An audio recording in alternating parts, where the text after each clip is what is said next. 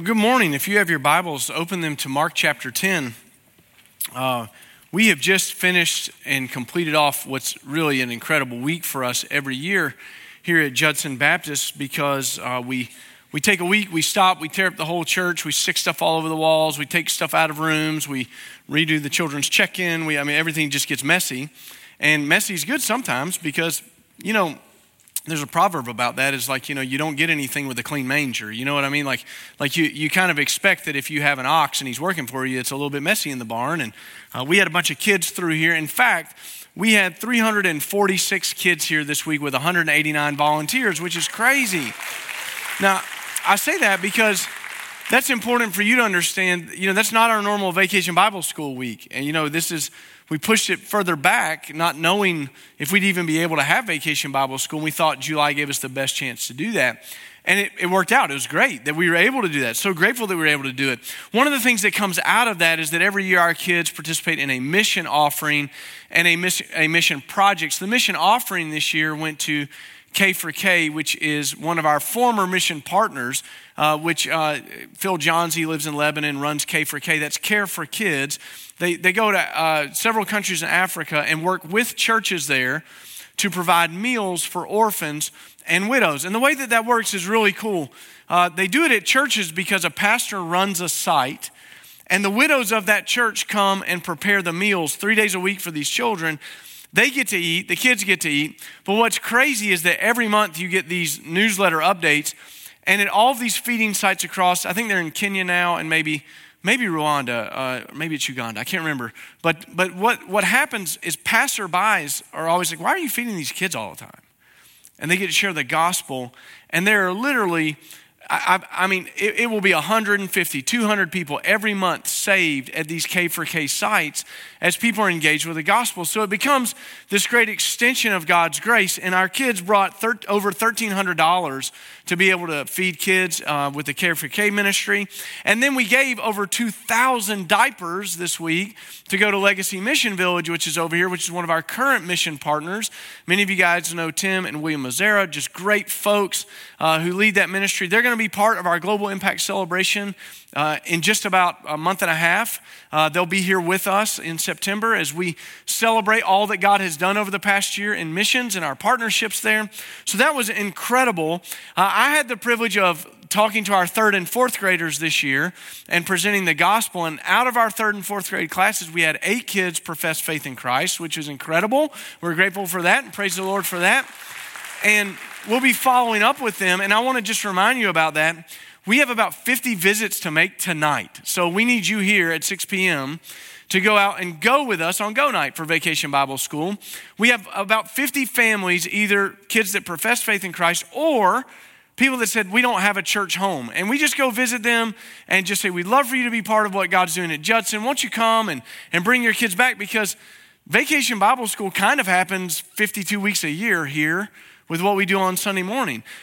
We really put a lot of emphasis in what happens here in the Sunday morning time period with that. So that will be important for them to be there. We also had a number of kids check their boxes saying, we want to have more information about what it might mean to be a Christ follower. And so we were able to follow up with them. And I assure you of this, I was with the first grade this week, and every day our first graders were hearing the Bible. They were being taught the Bible, and that happened across the board. One thing that we say here is we have this big emphasis on children, and I kind of want you to see that. I want you to see it this week through the eyes of a child and why Jesus said children were important and how he uses an object lesson of a child to teach us a truth. So we'll see the object lesson and then the truth that's underneath it this morning. If you have your Bibles, turn to Mark chapter 10. In this kind of thing I was telling you about in our Vacation Bible School in our Bible study class, we were playing a game. Terry McAllister was teaching our Bible story, and Marie was in there with us. And we had, again, first graders, folks. And we had this game where they were picking out Bible books. It's just great to teach a first grader about the Bible. You hand them a Bible, and Terry was having them. Here's how you can find Psalms. Did you know you can find the middle of the Bible and you'll find Psalms? Did y'all know that? If you didn't, you ought to go to Miss Terry's class. You'll learn some good and useful things. But one of the things we pulled out was the book of Exodus. And she said, somebody tell me something about the book of Exodus. And I love this because a little girl kind of raised her hand and she was like, Or maybe it was Deuteronomy. It was Deuteronomy. Because she said, it's the 5th book of the Pentateuch. I looked at Terry, I said, you better sit down and let her teach a little while. I said, this is getting serious right here. Do y'all know what the Pentateuch, some of y'all don't even know what the Pentateuch is. Genesis, Exodus, Leviticus, Numbers, Deuteronomy, 5 books of the Bible, the law, that's the Pentateuch. First grade, folks, I was like, golf clap for that. Come on, let's go. I was excited, But I want you to see this, because why do we tear up the church every year? Why do we stop everything that we do? Why do we put all this money, time, and resources, 200 of you volunteering, multiple people bringing their kids? Why on earth would we do this? I want you to see it. Mark chapter 10, verse 13. People were bringing little children to him in order that he might touch them. But the disciples rebuked them. When Jesus saw it, he was indignant and said to them, let the children come to me. Maybe the old translation, suffer not the children, right? Don't make them suffer. Let them get to me. Don't keep them away from me, the scripture says, because the kingdom of God belongs to such as these. Truly I tell you, whoever does not receive the kingdom of God, like a little child, will never enter. And after taking them in his arms, he laid his hands on them and blessed them. Just to give you a little bit of reference for this that I think is helpful. Time period wise, this is really close to the triumphant entry that Jesus makes into Jerusalem. If you kind of go over, it's just one chapter later, right, that he's making that entry in chapter 11. So there's a little bit going on here, and we miss a little bit of the pressure perhaps that the disciples were feeling. That may be why they were kind of saying like, folks, keep back. Jesus is on his way somewhere. We're going somewhere. And they may have been feeling that pressure. Do you remember that John records that right before the triumphant entry, they went back to Bethany where Lazarus was, and Lazarus had died? And do you remember that one of the disciples, when Jesus said, come on, we're going back, they'd just been there and they had tried to kill Jesus. They tried to stone him. And I love this because one of the disciples goes, well, let's go and die with him. You just hear like, well, it's curtains for us. Come on, let's go. Just this kind of like resignation in their voice. So there may be some pressure around here.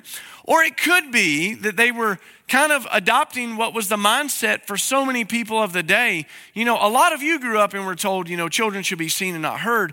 In their day, it was, if you can't work on the farm, you ain't worth anything to me. You're just a liability to me. Get out of the way, kid. I don't need you right now. And so for Jesus to stop and welcome a child was crazy. And I want you to see this object lesson that he gives us here. This object lesson is beautiful. Don't you love how in the scripture, Jesus takes everyday things that you get to see, that I get to see, and he sets it right before you and says, now let me teach you something. So he says, you've all been familiar with a farm. Let me teach you something about a farm. You've seen a child. Let me teach you something using a child. You've seen how we do these things. I want you to see nobody puts a light under a lampstand and hides it under the table. You don't do that. Well, that makes sense. You don't light the night light for the kids and then duct tape over it. That'd be mean. You don't do that. So Jesus comes and he says, look at this. Takes this child, and it was more than just blessing the children. These children were young. The word that's used here, and just kind of for reference, kind of biblical accountability when a person kind of transitioned between being a child and really being into that adulthood. It's why so many people really believe that Mary was really, in our estimation, kind of a young girl, not really a woman. She's probably not 30 years old, had a career when God comes to her, right? She's a teenager, because kind of that age of 13 was a big transition. One of my professors in seminary wrote a book called The Myth of Adolescence, basically saying, that we say from the time you're 13 till now when you're about 25, you just lose your mind and go get to do whatever you want to with no responsibilities. That wasn't biblical. At 13, it was like, good, let's go to work, right? So probably when we talk about this, let's take it from infant to kind of middle elementary, upper elementary. VBS. You see? Jesus is doing this. And Mark tells us that as the disciples are pushing back on these kids who are trying to crowd around Jesus, because Jesus was dealing with some serious stuff. If we go back just to the story right before this, some folks had come up to Jesus and saying, hey, I want to divorce my wife. What do you have to say about it? So he's dealing with that. And then can you imagine it's like some mom breaks through and is like, hey, do you mind blessing my kid? And the disciples are like, hey, we're dealing with some serious stuff here. Get the kid out of here. And it said Jesus became indignant, angry, really frustrated with this because they were missing something. They didn't understand what was about to take place. And I think for us, it's easy to say that, we want to have a value here of putting a lot of effort into children's ministry at our church. Children were obviously important to Jesus. They're important to us. When we ask you to leave the worship service and we ask you to go serve in one of our children's ministry classes, we're not asking you to babysit. Babysitters get paid. You don't. It doesn't work that way. What we're asking you to do is to impart the word of God to these children. We're not asking you just to fill up time so that the parents can go do what they want. We're asking you to sit down. And here's the thing. From the time a child can start to talk downstairs, they're getting a Bible lesson. You say, why would you do that? They can't understand that. Well, every now and again, we do have some misses. I remember getting a couple of emails about, Pastor, why did the preschool learn about Rahab today? That was a tough one for us to teach. I didn't write that lesson. We buy curriculum, and every curriculum writer misses one sometimes. It's just kind of the way it goes. But don't you think our children need the Word of God? Because they're tender. They're ready to receive it, and we're trying to help them hide God's Word in their heart. That's what I love about all these songs that we did. You come to VBS, and you see these kids doing all these motions and all these things. And one of the songs that I loved that we did this year was called Can You Dig It? Can you dig it? And my favorite part about it is that it had the gospel all the way through it. So they're singing the song and they don't realize, A, admit to God that you're a sinner. B, believe that Jesus is the Son of God. C, it's the gospel. We're implanting this in them. It's a blessing for us to have children here in this church. It's a blessing for you to give your time to serve in our children's ministry. And I can't think of anything more important that we might do because they're not the future. They are the now. They're the now. And here's what the scripture tells us about that. First, it tells us that children are a blessing from the Lord. Psalm 127:3. They're a blessing. Every child that walks through this door is a blessing. They're important. They're loved. They're valuable. And here's what we also know. The overwhelming majority of people who give their life to Christ do so before they're 14 years old. The time is now. The time is now to raise up a generation of believers. And Jesus wasn't too busy. And I want you to know our pastors weren't too busy. This week, our pastors, all of them serving in VBS. I was walking around with my little sign. Oscar and I, and Casey, she was helping me one day. We were walking around with our little sign and going to different places. And, I just love that. I love that we get to do that. And, kids just give you the greatest interactions. At the end of Vacation Bible School every day, I got to leave my group with my helper, and then I would go help people get in car lines for dismissal, So we get a little car tag, and you walk in here, and you're searching for that kid, and I call out some little kid that I don't know, and I would say, what's your name, even though it's written on the thing, like, how are you? I'm Jeff, nice to meet you. And so I was walking out with this little girl out this door over here the other day, and I said, what's your name? She told me, I said, I'm Jeff. It's really nice to meet you. Have you had a good day today? And she kept looking at me. And she said, you're on TV. And I said, no, honey, I get confused with Matt Damon all the time. And I know. But I said, I don't know where you would have seen me on TV. I don't know. And she was like, I said, was I like acting in a movie or was I? And she was like, no, you were like reading the Bible. And I was like, that's right. I was like, I didn't think about it. Hey, TV Land, we never started off to have a TV ministry. COVID changed all of that, right? So you understand that happens. And I love that. And so this demographic of people that we have around us, we can't be too busy for them. That's an important interaction. That's an important interaction for you to go down into the preschool and give your life teaching children. That's an important interaction for you to be in our merge ministry, for you to be in our student ministry. It's not wasted. And Jesus is giving us this object lesson, and he doesn't want us to miss it because there's a truth right underneath it, and I want you to see this. Jesus was using the children to point to our relationship to God and how we have to approach God. And to do that, we have to have faith like a child. Look back at verse 15. Jesus said, "Truly I tell you, whoever does not receive the kingdom of God like a little child will never enter it." How do children receive the kingdom of God? It's awesome. Children have trusting hearts. You know, do you remember how as your kids were young, there was this trust that would happen all the time? They trusted you. When we were in Vacation Bible School this week, there was a mom dropping off her kid, and she had maybe a 2-year-old little girl, too young to be at Vacation Bible School. And the little girl was running away from mom. It was awesome. She ran right in front of the pew where I was standing, and I said, "Run faster, I don't think she can catch you." And she was, okay. And she took off running, right? It was great. And I was telling one of our workers, it reminded me something. Y'all remember Pastor Brad used to serve with us here before God called him to Oklahoma. I called Brad and told him this. I would see Brad has 3 boys, and they're all boy. And I would see Brad's kids, like for instance, up here on a Sunday night running around or whatever, and Sunday afternoon running around. They'd be on the stairs, and Brad would be like, "You need to come down." And I'd say, "Jump, Dad will catch you." Well, buddy, they'd take off. "Pastor, quit telling them that." They just do whatever you say, right? They trust. Not only do they trust me, but they trust that their dad's going to catch them, right? They got it. Kids trust. When we come and we want to enter the kingdom of heaven, you have to trust. You absolutely have to trust.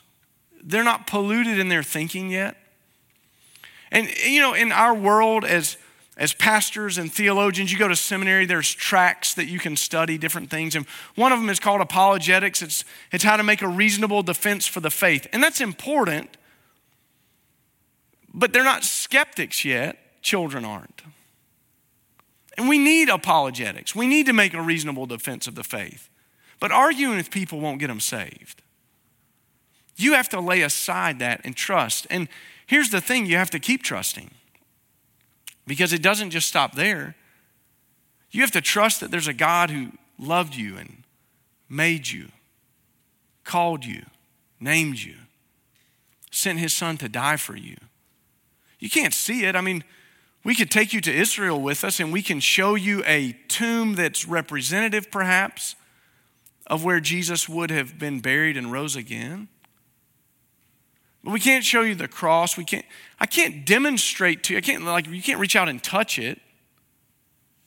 You have to trust it. And we do that by faith when we come to the Lord and we trust like a child. I lay aside my doubts and I take up what you're telling me here, Lord. I often think that children also come to faith before God with joy. Being around a kid is so fun. Do you remember the time in your life when things changed at your house between having a kid and having a teenager? When you had a kid, you'd get them a little birthday present and they were just so happy to get anything. You get a teenager, there's pressure, right? You got to get the right thing. You bought that little girl that Barbie dream house, and she was really happy about it, but she played in the box all afternoon, and was just as happy with the box as she was the Barbie dream house because she was just glad to get something. It was joy. There was kind of this unbridled joy that comes in that, and we receive it with joy. When we come into the kingdom of God, we trust the Lord, and it brings joy into our lives. And the contrast of this kind of idea that Jesus is giving with the object lesson, we get to see it because it's right in the next verses. Could you just read with me verses 17 and following?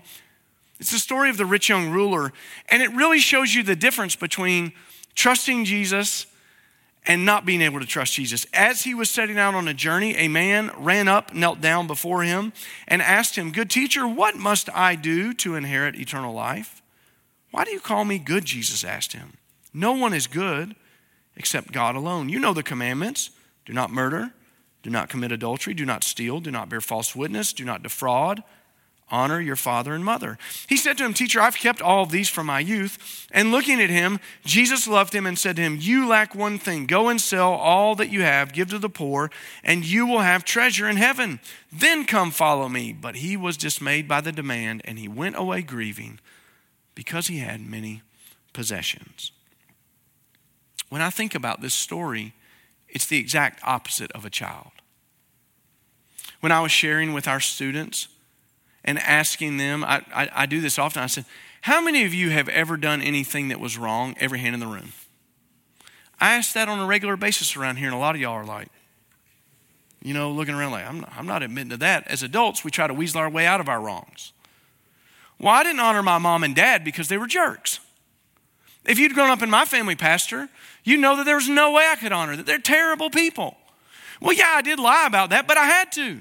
I had to lie to get ahead. It's just what you do at our company. You kind of have to weasel your way through, Pastor. It's what you have to do. Yeah, I did that. I might have coveted that thing, but I wanted to get ahead. I needed to do that. We justify it. And I love that this guy, you keep all the commands. Oh, I've kept all of them. Yes. And Jesus says, well, because you're prideful and you believe you've kept all, I'm going to hit you with one you don't see coming. Sell everything you've got and come and follow me. Well, I can't do that. And Jesus, that one hurts. I can't do that. But a child comes. They don't think about the barriers. They don't think about all the stuff. They lay that aside and they come with faith. And Jesus takes them every time. See, I think for a lot of us, we're waiting on having all the answers, but faith doesn't give us all the answers. Because I got things that I'm still waiting on God to explain. And I imagine that next year I'll turn the corner on something else and wonder, well, God, why did you do that? And it'll be pretty quiet. And he'll say, I'll let you know in heaven if it's a need to know thing. Or maybe you just don't need to know. You remember the why stage with your children? We need to do this. Why? Because I said so. I don't have time to explain it. Let's go. You ever think that there's a lot that God might be saying to us, we need to do this, and we're too busy walking around going, well, why God? Why God? And he's like, I don't need to tell you why. You just need to do it. For the last few months, we've been talking to you about what it means to really understand faith and the gospel and to be saved. We've told you from the book of Ephesians that all of us are dead in our trespasses and sins. And do you remember what sins and trespasses were? A trespass is where you step across the line very willfully. I don't care, I'm doing it.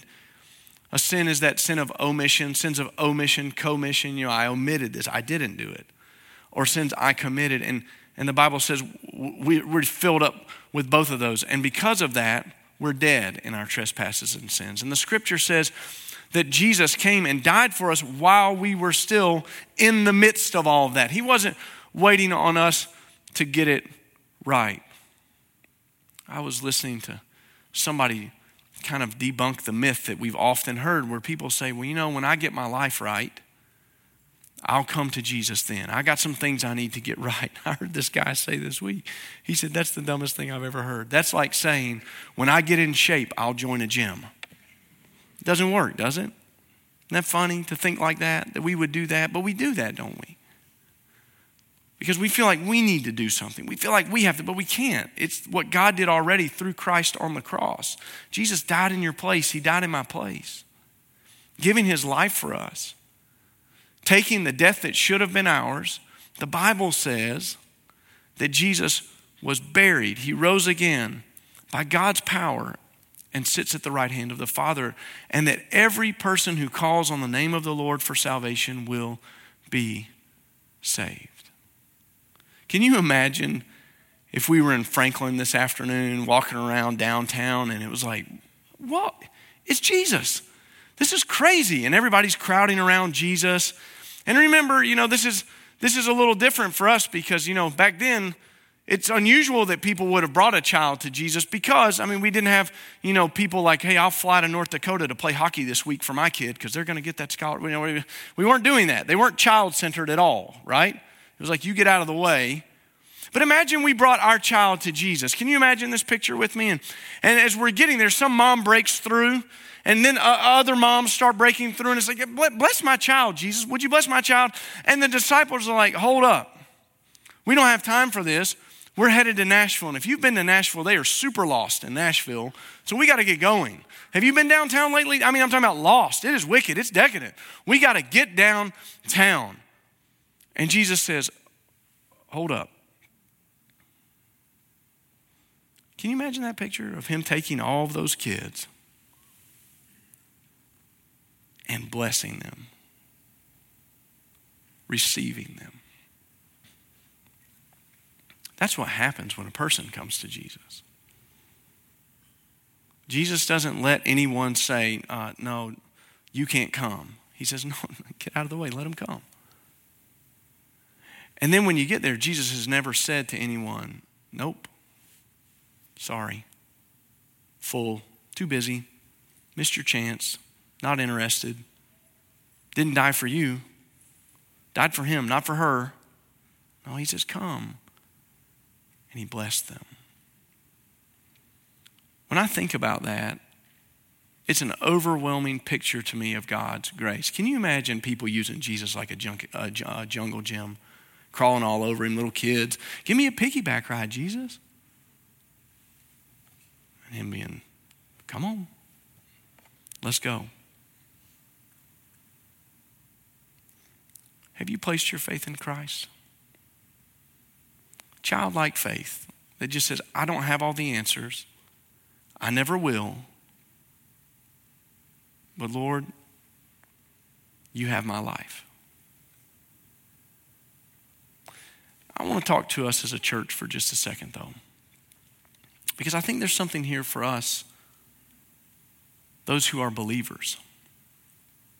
Oftentimes, it occurs to me that we're trying to grab Jesus and fit him in our lives, as if we offered the invitation to Jesus. Hey, I'm going over here. If you'd like to ride shotgun, come on. It'll be great. We'll roll down, be road tripping together. It'll be nice. And that's not exactly how it was. The invitation was from God to us to respond. So it's not us asking Jesus or God the Father to align themselves to us. It's God the Father saying, here is my son, and aligning ourselves to him. Do you understand the difference? See, I think we sometimes miss that. And this week, one of my friends kind of said something that really struck me. He said, when I was a parent of younger children, I'd often turn on the TV and say, look, we're watching football, and my son would come in and say, Dad, who are we for? And he'd say, we're going to pull for Florida State today. Because we love Coach Bowden. Coach Bowden's a believer. All right, Dad, we're in. We're going to pull for Florida State. Great. And we pull for Florida State. And he said, some of us as believers have stopped asking God, what are you for? What are you against? Instead, we've said, well, God could never. God would not. God would never do this. And I don't believe there's a God in heaven who would do it. And we need to stop and say, God, what are you for today? What does your word say? I need to align my life to that. I need to get on board here with the trusting faith of a child that saved me, and I need to live that out as a saved adult, as a saved student, as a saved young person, a college student. I need to look at the scripture and say, what does the scripture say? All right, God, if that's what you say is good, then that must be good. I don't have to understand it. I don't have to take my cues from other people. I take it from the scripture. God, you say it's bad, I'm going to avoid it. I don't care what I feel about it. I need to have faith like a child and just say, okay, that's what you say. That's what we do. What about you? You find yourself asking God to come join your journey as if you're the master of the ship? Or did you come and give your heart, life, soul to Christ and join his journey? Which one is it? We need to be reminded of that, folks. Ours is not to conform God to our will, but to conform our will to his. You remember Jesus prayed that in the garden. Not my will, but yours, Father. If you would, let this cup pass from me. But again, not my will, but yours. In just a moment, we're going to take a second to respond with the faith of a child. And if you've never given your life to Christ and just relinquished control to say, you're the Lord, I am not, I follow you, save me today, I want to invite you to do that. And if you have done that, can I ask you that question? Or do you need to maybe undo some thinking and repent of some of that thinking that says, I don't believe that God would ever want that to be. I don't see that. I mean, I understand, I read it in the scripture, but I'm not going to live. I'm not going to do that. Now would be a great time for us going forward to go, all right, Lord, where you go, I go. What you affirm is good, I say is good. If you say it's bad, it must be bad. I don't have to understand it all. Faith like a child. Bow your heads with me. If you've never given your life to Christ, I want to invite you to do that today. And I want to invite you to do that by just praying with you. And I assure you that the words that I'm about to pray, they're not some kind of magic formula. It's not that you have to pray this prayer. I change it up every time I pray it because a prayer doesn't save you. Jesus saves us. It's our faith placed in Him.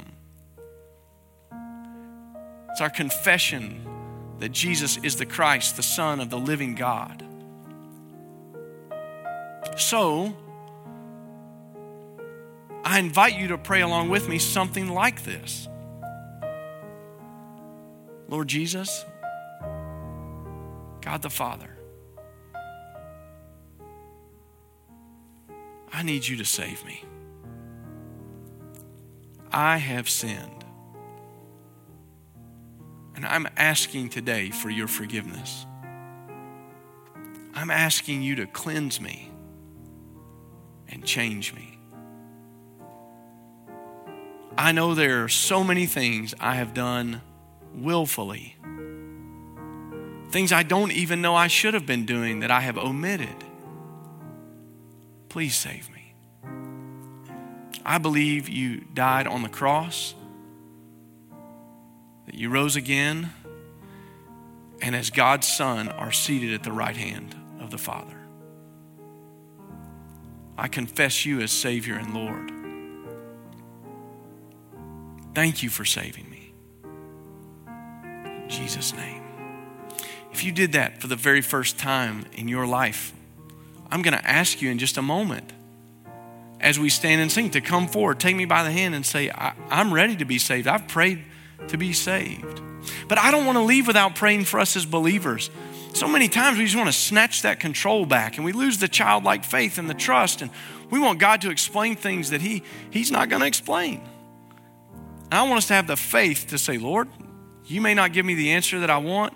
I've been praying about this. I'm asking about this, and I don't know, Lord, but I'm going to trust you anyway. Let me pray for us. Father, as those who are in Christ today, we humble ourselves to your word and your will again. And we thank you for saving us. We thank you for calling us out of darkness, for making us alive when we were dead in our trespasses and sins. And Father, we pray that as we humble ourselves, you would lift us up. We repent of worldly thinking, Father, where we've directly looked at your word and said, well, that can't be right. God, we've tried to align you to our lives so many times. Forgive us. Would you expose that in our lives? Let us see it. And let us repent. We affirm again your lordship over our lives, your lordship over this church, your lordship over our families, our businesses, our work, our school. Lord, help us to be obedient to your word, to trust and obey. And we ask these things in Jesus' name we pray.